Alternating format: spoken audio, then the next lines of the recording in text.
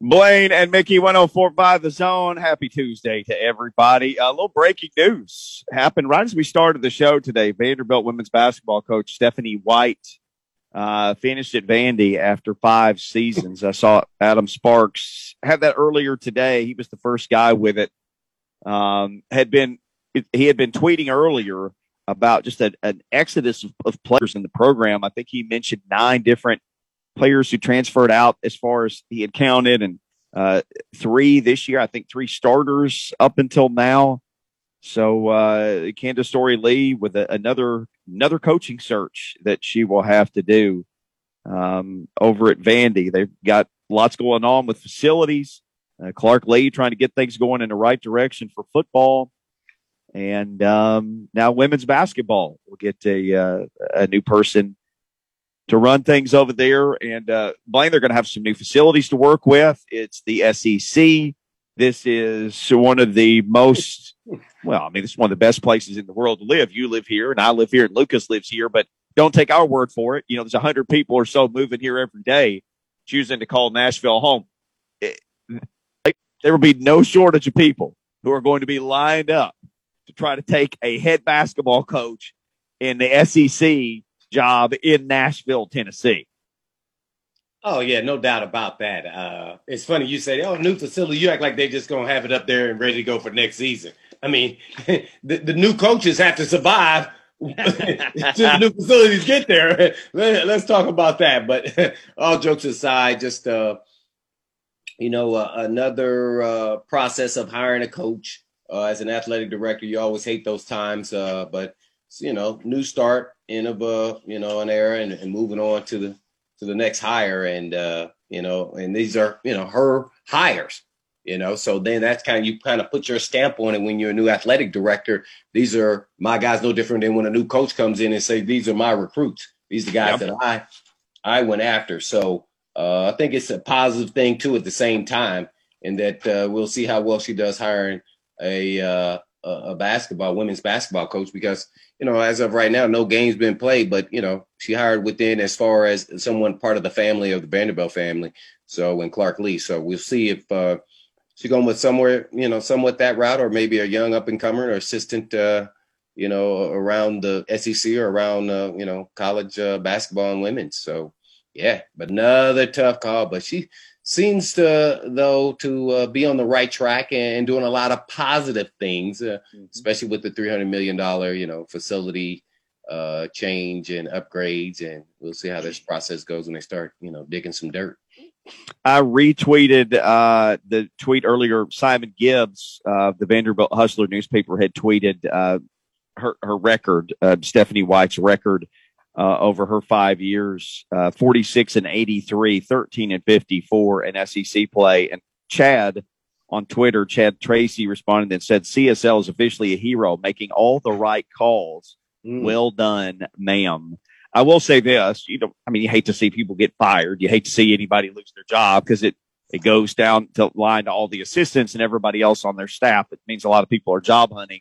But I will say this, fans of programs like to see administrations be proactive, right? If something's not working and you give it a full chance, it's 5 years is plenty enough time to see. Fans like to see that you will move on. Now, if you're Candace Story-Lee, that wasn't your hire. And like you said, every time you hire a coach, that's one of your recruits. That you nailed that analogy. That's perfect. That's what you're doing. You're recruiting your team of coaches. So, this is another chance for her to put her stamp on the program. And one thing about being a director of athletics is you always got to have that idea of who the next person is going to be in every sport, because you just don't know when those relationships might end. Your coach may leave. They may retire. Maybe you got to fire them. Maybe they get an offer and they move on. But you basically got to have that little notebook in your pocket. You flip it open and go, okay, who's my first call here? Yeah, you always got to have your punch list, especially for the major revenue, generating sports, but for all your sports. So, this is one of them, and I'm sure she does. And if not, then she'll hire a firm to give her some good ideas, and then she'll find out who's the best fit for their program and their university. And I trust in that she'll make the right call again. Because in this situation with Clark Lee, the only hire we can talk about, even though no games played, he definitely was the perfect fit. Now he just has to win some ball games. And how soon will that happen with the turnover as far as players on the roster? Do you kind of wait and evaluate him here in the next 2 or 3 years when you're at a university like Vanderbilt? You're talking about football and all the things that they'll be facing in the SEC with their academic requirement. Mm-hmm. All right, staying with basketball. Here's the way I look at championship games. To me, they're like holidays. They're like this big holiday feast, Blaine. And I always, in my mind, it's the turkey and all the trimmings. It's just going to be amazing. And then I'm always let down when it's a blowout. And last night, I got to tell you, man, I was let down. Right as we ended the show, you basically hollered out and said, Baylor's going to win this. But you were 100% right. You called it. They didn't just win it. They pushed them around all night. You know, we were talking about this earlier. The fact that it got to 10 at halftime, man, it wasn't even close to 10. I don't know how in the world they got it because they cut it from 19 to 10. But Baylor they just crushed them.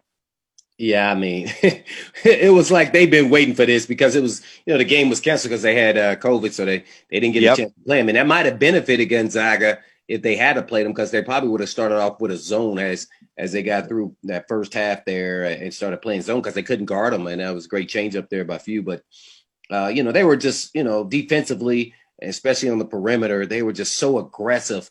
They were better athletes. They were quicker. They were faster. A lot of second chance shots, 50-50 balls, turnovers.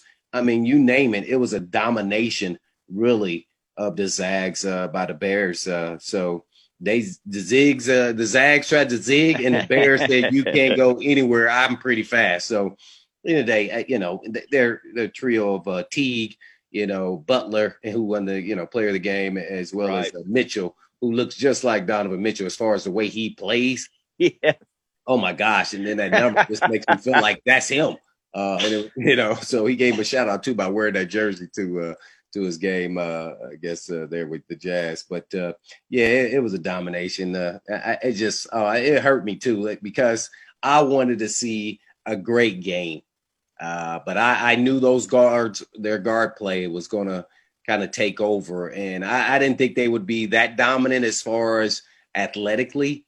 But they understood their roles and they got hot. And man, did they play that game with the kind of confidence? And I was watching closely. Even Mitchell, after they did the starting lineup, he stood out in front when they called the Zag starting lineup. That dude just eyeballed them all and stood there like, we about to get y'all. They were locked and loaded. They were ready to go. I mean, man, and they came out with like gangbusters. I mean, next thing you know, it was 23-8. 9-0, 11-2. I'm like, whoa. I said, they got to have a run in them. And then when they got to 10 at halftime, I said, if they come back and have a nice little run, they'll be ready to go. No can do. No can do. No. Baylor put the pedal to the metal. It was like, nah, man, this is all day long. We just can't even be on the same court as us. And so that was shocker. So I picked Baylor, but I wanted to be a really close game, and I had no idea it would be like that. I bet if they played 10 times, Baylor would win, but not like that. Probably win 8 out of 10. 70 points was the lowest that the Zags scored this season. They averaged 92 points a game, and they scored 70. They only got up 49 shots, which, we were talking about this the other day, the 85 Villanova Georgetown game where they walked up the court and didn't have no 3 points and nothing. They shot 28. They shot 28 times in that game, but which blew a bunch of people's mind. Like 28 shots. Yes. They only got up 49 shots, Gonzaga in this game. And again, they averaged 92 points a game. Was not to be. Coach Mack set to join us next. It's our weekly visit with the Mack Attack. Got lots to get to. NFL draft and more. The man called Coach Mack, the man in black. That's next. Blaine and Mickey, 104.5 The Zone. Blaine and Mickey, 104.5 The Zone. Caught beneath the landslide of awesomeness that is Coach Dave McGinnis. Coach Mack, brought to you by Farm Bureau Health Plans. Need great health care coverage at an affordable price? Let Farm Bureau Health Plans coach you through it. They got you covered just like Coach Mack has us covered each and every week. Coach, Texas team finally won the NCAA championship. It was not your team, but it was the old Baylor Bears. That's an old rival for you. Did you Did you root for the fellow Texas team or no? How did you handle last night? I got so many friends at Baylor. I got a lot of friends that coach football at Baylor. I had all kind of bears texting me during that game saying, "I told you so." It was, you know what? And again, you know, when you look at it, of course, you know, Gonzaga, you know, what a really, really good team. And I think that people that are banging on Gonzaga for losing the game are completely wrong. You had two really good teams. Baylor, I mean, what they have done down there, especially what they have come from, you talk about a resurrection story. But anyway, I thought Baylor played an excellent game. And by the way, Baylor's really good. So, yeah, I had a lot of Baylor Bear fans, as I said, contacting me throughout that game saying, "I told you so." You find yourself ever watching those games and thinking, boy, I could make a safety out of that guy. Gosh, I could make a tight end out of that guy. Because those guys are just so athletic, man. You think, like, Suggs could have played college football. There's so many of those guys that are just such fantastic athletes. No, athletically, they're really good. I mean, I really, Baylor, I loved watching their guard play. I mean, those dudes, quick. I mean, you know, I could see making corners out of those guys really, really quick. You know, but anyway, yeah, I just enjoyed watching. I enjoy watching good athletes compete, and especially at the collegiate level. You know, as big as the Final Four is, and especially the championship game, that's just huge. And I think people that are disappointed in the game are really disappointed in life. I mean, that's hard. That's hard to get to that point. So much kudos to both of those teams for getting to the national championship. No doubt. On with Coach Mack, Farm Bureau Health Plans, making it happen. Talking football and, heck, college basketball even right here on Blade, Mickey. No doubt about it, giving us analysis. He knows all. Coach Mack giving us the Mack attack. And I guess since you've been around the NFL for, 30-some years, what was your evaluation, curveball, sinker, slider right here, of Mike Vrabel when he came out of college? You know, I remember when he came out, and I'd have to go back and look at my notes, but I would know one thing, that it was a physical play, and plus, you know, he was a captain on that team. I mean, they were a really good football team, and it'd probably be about the way I graded him times when he was in the league. You know, when I watched him play, very physical, very smart, very versatile, the kind of guy that you just knew that you wanted on your team. And clearly, you know, he found himself when he went to New England because, you know, I'll tell you one thing that does travel, and you know this as well as I do, Blaine. The thing that travels from team to team with a player is if you're an innately tough guy, that travels to every locker room you go in. Mm-hmm. And I think we can all agree on one thing. Mike Vrabel was and is an innately tough dude. Yeah. And, you know, I only asked that because his former teammate on NFL Network, Willie McGinnis, made a comment about Dupree, and that Dupree is actually just a modern day, you know, I'm putting it in my terms, modern day Mike Vrabel. So he basically scouted himself and said, that's who I would be today, with probably a little more athleticism and speed, of course, but that's who he is. So what has been your breakdown of Bud Dupree? I think Bud Dupree has gotten better ever since he's been in the league. Again, as I said, I remember now, I mean, that's very much recent for me as vetting Bud Dupree coming out of Kentucky. And we had him for a 30 visit at the Rams, you know, when I was there, and spent, you know, myself and Frank Bush spent a lot of time with him, you know, when he came in for the visit, you know, very intelligent. And here's the thing about Bud Dupree at Kentucky, and I think all our listeners can relate to this, because he was such a good player, they played him everywhere on defense.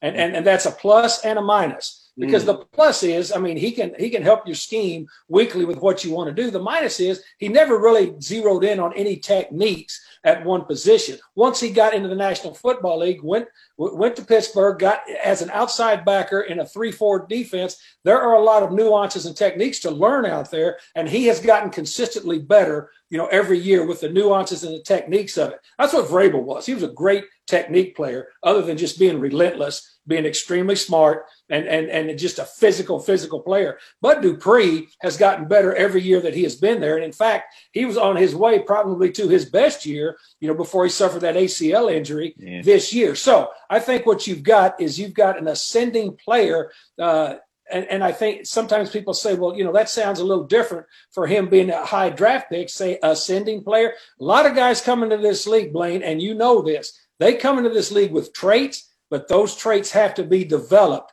to be able to reach a full potential in the National Football League because your competition is so intense. Well, Coach, I'm glad you said that because it's 23 days.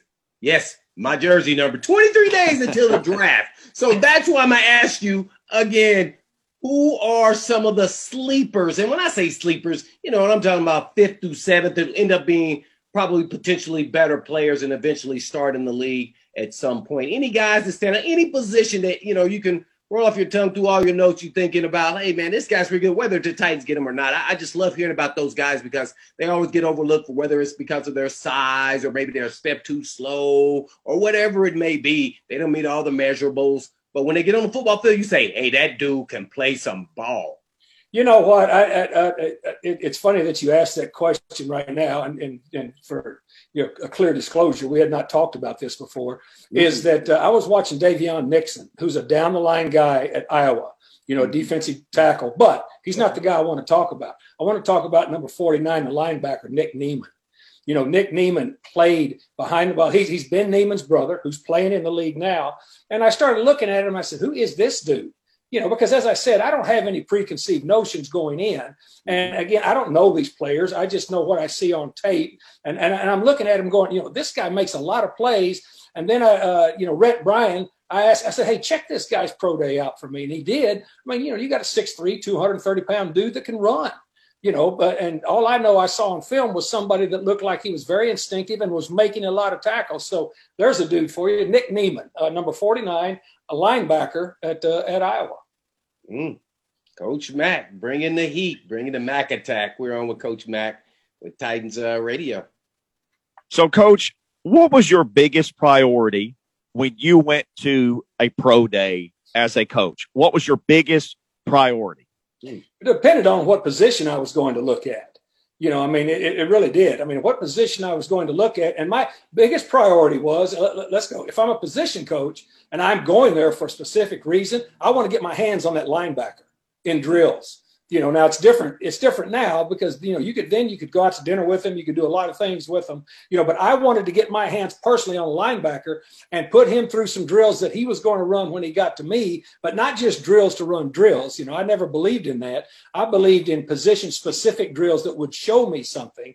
That's what I wanted to do because the weighing, the measuring, the 40, all of that stuff, that's the scouts' work.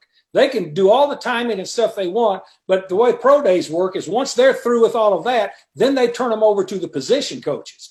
And so what I wanted to do when I was a position coach is make sure I got my hands on him. And if there were some other linebacker coaches there, we would talk and say, okay, here's the 3 things I'm going to do with him because everybody else wanted to do the same thing. All right, well, these are the drills I will put him through. That was huge for me. I wanted to do that. Now, when I went as a coordinator and was looking at various positions, then I wanted to be sure if there were some people that we were really interested in or we needed some more information on, that I had my position coach there. I wanted to be sure I had a position coach there. And again, as you travel in the National Football League to these pro days, in the days when you used to could travel, you knew who the position coaches were from other teams that were going to be there. And you could tell, if you went somewhere to look at a defensive lineman and Jim Washburn was there working them out, you knew you were going to see something. You really were. You were going to see something that was worthwhile. You know what I'm saying? And so to me, that was very, very important. Then when I became a head coach, of course, clearly, then I wanted to be sure, because if I went somewhere, it was somebody that we were, not only interested in, but, thought we might have a chance to be able to procure. You never know how the draft's going to fall, but then I wanted to visit with them. Because, at that time, hopefully I'd hired a good enough assistant coaches that they could put them through some drills. I still wanted to be involved in the drills. I always wanted to do that just to see how they take instruction, those types of things. That was important to me. So did you ever have a guy, obviously you're there to see a specific guy, maybe a potential first round, second round pick, whatever. Was there ever a guy that you didn't know much about that you left a pro day and thought, son of a gun, we need this dude right here, a late round guy, a free agent, but somebody you thought, I really want that guy to come to camp with my team? Not just off a school workout. No, I left saying I'd like to investigate this guy a little more. to look at. But I never, because, a school workout, again, is just a piece of the information. That's just a piece of the evaluation process. So no, I never came off of a school workout going, we need that guy. I came off of some school workouts going, hey, let's check into this. Let's check into this little corner out there that was part of the workout. Let's give me the background on it. Let me get to my area scout. Just give me the background on this guy. There might be a reason why he wasn't brought up. But again, if he physically showed me something, and the first thing is speed. If somebody's got speed, and then if they're a good foot athlete, and then the other thing that I really wanted to see, I mentioned Jim Washburn earlier. What he would always do, you could see how competitive the guys were too, because some guys, when they're in their pro day, some guys, just like in life, some people take job interviews more seriously than others. I wanted to see that too. Lucas Blaine, he says that we've got a caller, Tommy in Nashville, has got a question for Coach Mack. Coach Mack loves to answer caller questions. So, Tommy, fire away with Coach Mack. I think it's about quarterbacks. Thanks, Coach Mack. I understand that you can't just look at the pro day and know everything you need to know. But I was channel surfing the other day, and I happened to watch the pro day for the Stanford quarterback. It was in a rainstorm, and this kid did not miss a throw for 20 minutes. I just wondered, and the receivers were unbelievable too. Throwing in pretty much a driving rainstorm, I was really impressed. I didn't know if you knew much about him or not. I'll hang up and listen. Tommy, thanks for the call. I love talking to our listeners. I really do, and I've missed that during the pandemic. Being able to be out among the fans, our listeners, that's going to change pretty soon. I promise you. You're talking about Davis Mills is who you're talking about from Stanford. That's who you're talking about. 6'4", 225 pounds. He was a 2-year starter there. This guy was a big-time recruit, coming out of high school. And he came out in the same class that Tua did. And so, those two were really kind of the best ones. But this guy, you look at him physically. I mean, he's a good-looking dude now. And if you watch some of his tape, I've watched a little bit of his tape. He can throw from all the different types. He can throw from all different type of launch pads. Okay. And to me, what he still needs some throws that he needs to work on, just like all of them do that coming out. But when you watch him play for real, I didn't see his workout, but you did. But he throws a very, some guys throw a spinning ball, but it's hard to catch. This guy was throwing a lot of places, was really placing the ball, very, very well. So Davis Mills to me is in that kind of third tier. I think he'd probably be a third day guy. But, when you start to looking at him, now he had a left knee issue. I do know that from the work that Rhett Bryan has done. He's had a left knee issue that needs to be checked out. But, Tommy, you're talking about Davis Mills, okay? And as I say, here's the thing you got to know about a quarterback workout too, and keep this in mind, Tommy, next time you're channel surfing and watching, those are all orchestrated throws. They're all orchestrated throws, and there is no rush. But if you hit the thing to look at is how is the ball coming out on time? All right. And don't just look at the arm and the throw. Look at from the waist down. Look at seeing what type of launch platform he's throwing from. See what you're looking at. And if you can see that he's well balanced, and if he's scanning, if he's bringing his platform with him when he scans, just take a look at that when you're watching quarterbacks throw, because basically it's a throwing drill is what it is when you go to a pro day workout for a quarterback. I'm with Coach Mack getting the Mack attack here on Blaine and me.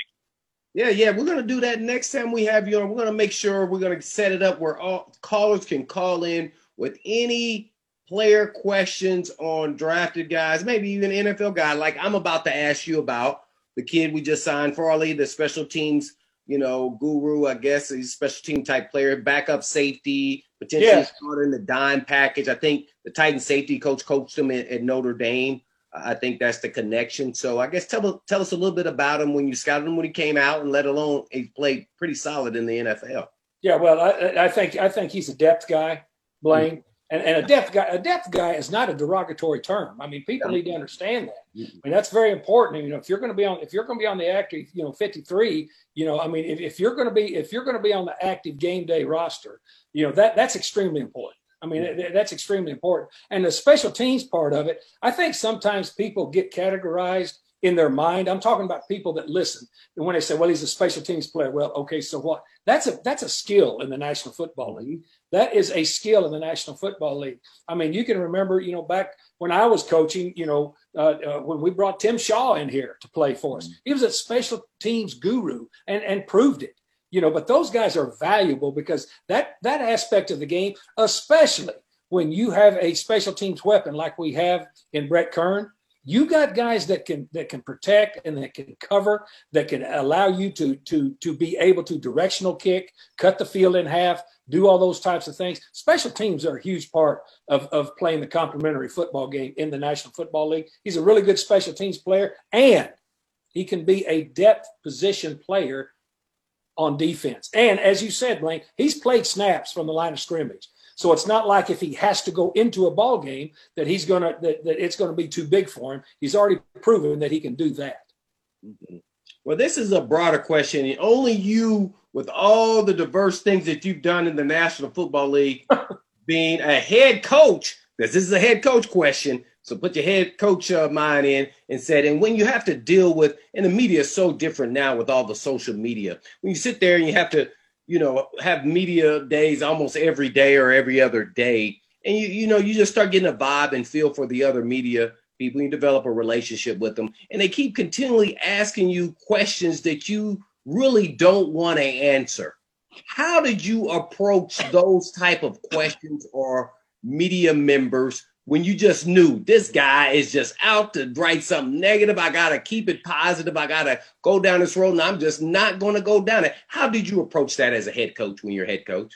Well, I mean, to me, first of all, it's a people business. I was always very respectful of the press, of the media. They have a job to do. Yep. They have a job to do. And it's just like anybody else. I mean, you've got good people in the press. You've got bad people in the press. You've got people in the press, that want to do their jobs, and then you've got some people that just want to, have a light shined on them saying, look at me, I'm being the tough guy all the time. So I really didn't treat them all any differently. I mean, I treated them very respectfully because I understood they had a job to do. And at the end of it all, I mean, my job was to win football games. Sure. So if I get my players ready and I win football games, well, then it's fine. But I mean, I never had any problems with the press because I was always very honest with them. I was honest with them. And then, but there are certain guys in the press that you can trust more than others. That's just like there is in life. Yeah. You know what I'm saying? I mean, there really is. I mean, I can point to and these guys still appreciate it, and the press appreciated it at the time. I remember, a huge national story broke when Pat Tillman came in and sat down and told me that he was going to enlist. All right. Well, he hadn't been at minicamp, and everybody was wondering what he was going to do. Well, it was a huge story. And so, when he left my office, I said, Pat, look, this is going to be a major story. Have you thought ahead as to how you're going to handle this? He said, no. He said, you will, Coach Mack. You're good at this.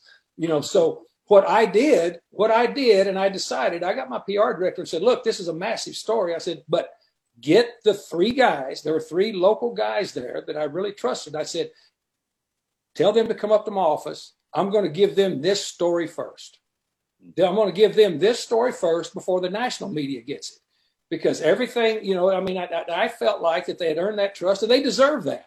And they deserve to get that story first. And then I told them, I said, guys, look, sit down, get your notebooks out, because I'm going to tell you something here that's going to be, big news, but I wanted you guys to hear it first from me. And believe me, you're not going to hear it from Pat because he's not doing any interviews. He's not doing anything about this. And so I did. And they, and to this day, they still appreciated it. And plus their counterparts appreciated it because they said, at least he thought enough of the trust he had in us to give us that big story.